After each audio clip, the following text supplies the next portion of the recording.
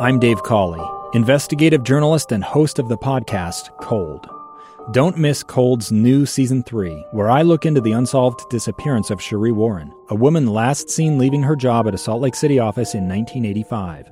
Police cast suspicion on Sheree's estranged husband and boyfriend, but never made any arrests or recovered Sheree's remains. Find Cold Season 3, The Search for Sheree, anywhere you get your podcasts.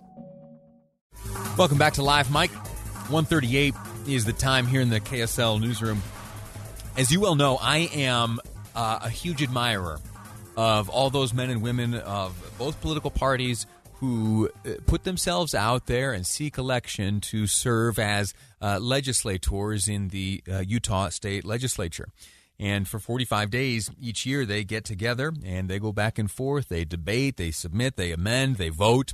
And ultimately, a night like this past Friday night comes, the end of the session, the culmination of the 45 days of work. It's both a day of intense focus and work, and it is also a day of intense tradition. I have been lucky enough to be there on the floor of the House as the final moments of a handful of general sessions of various legislatures from year to year have terminated, have culminated, have come to an end. I lost my words there for a second.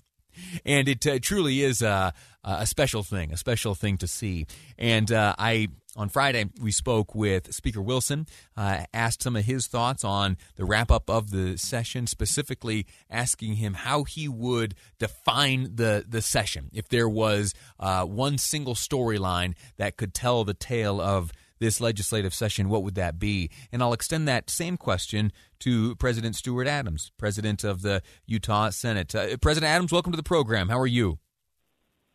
Great to be with you. And it was quite a night. We ended early, which we got a lot done, and we did it with about an hour and a half to spare. That's pretty good. You ever wrap things up early in the past, to your memory? We did it once. Speaker Wilson and I did the first year that he was Speaker and I was Senate President. So, but it's interesting. That doesn't always happen. Sure. But this was an amazing session. It really was. Well, if you could go back and you could take like a 30,000-foot look at the accomplishments of this legislature, or this legislative session, I should say, the general session, is there a single storyline that is larger than them all? Is there a single thing for which this session will be known? Yeah, there are maybe two or three policy items, but I think the big one, and I've been in the legislature for a little while, that I am just totally shocked about and hard for me to imagine. And that is that a year ago, and I think we all remember, as the governor rolled out the emergency order, and we went home.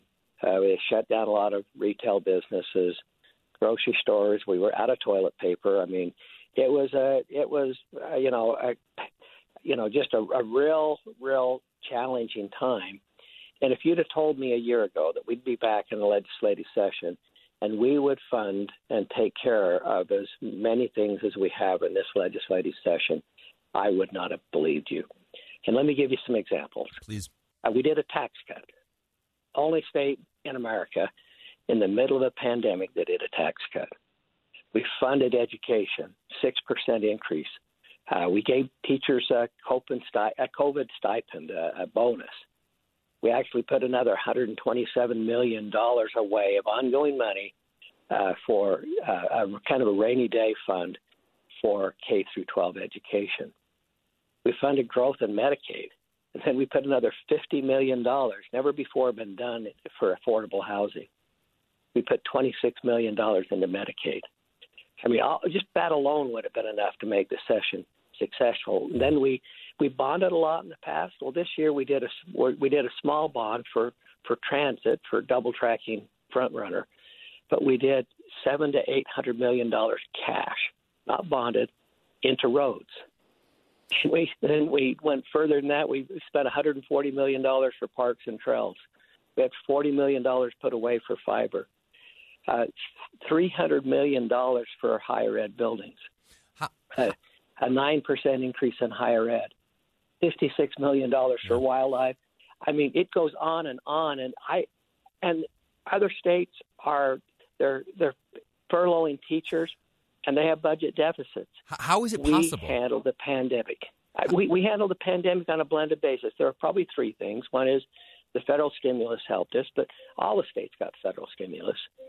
And we did a really good job managing our budget at the end of the year, and we've put things in place over the years to make sure that we can manage our affairs well in Utah. I think the best managed state in the nation.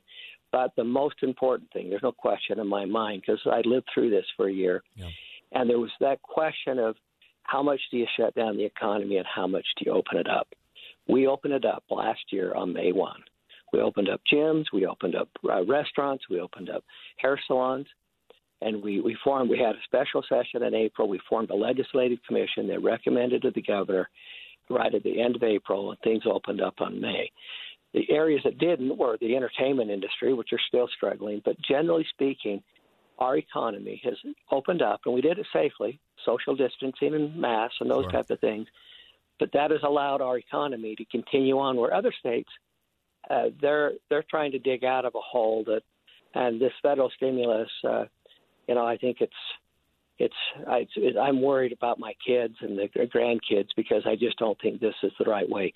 Well, everybody can use money, but we in Utah don't need the stimulus money. Are you worried about the principle that goes along with what some might call a handout, or are you worried about those children and grandchildren and great grandchildren of yours who will have to foot the bill someday when this now I think $30 trillion plus deficit comes time due?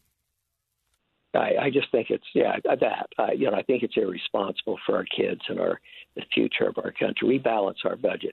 We did all that list and more. Okay, I put another $100 million in the rainy day fund, funded the Point of the Mountain and inland port. But we funded 3% increase for our employees.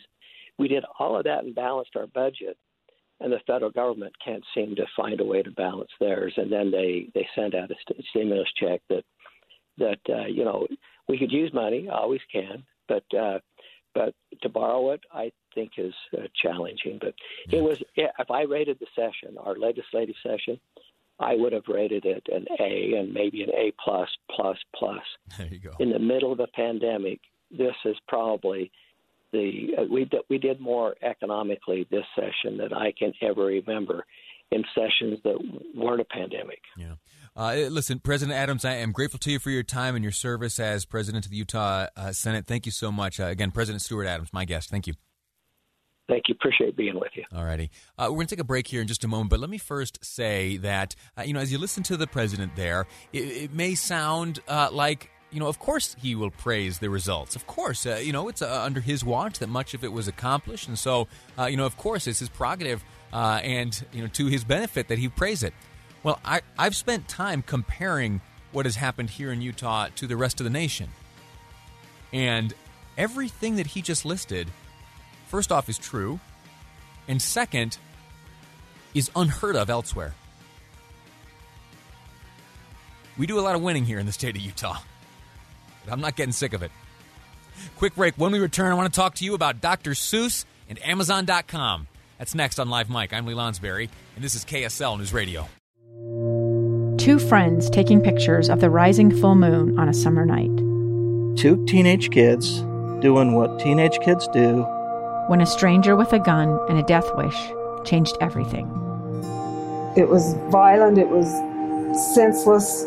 And I will never understand it. I will never accept it.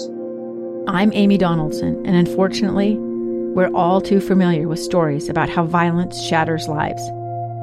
But what we rarely see is how they are rebuilt. In a new podcast, The Letter, we relive tragedy, but only so we can hear the rest of the story. The struggle to reclaim lives, the realities of grief, and the possibilities of forgiveness. I believe in miracles.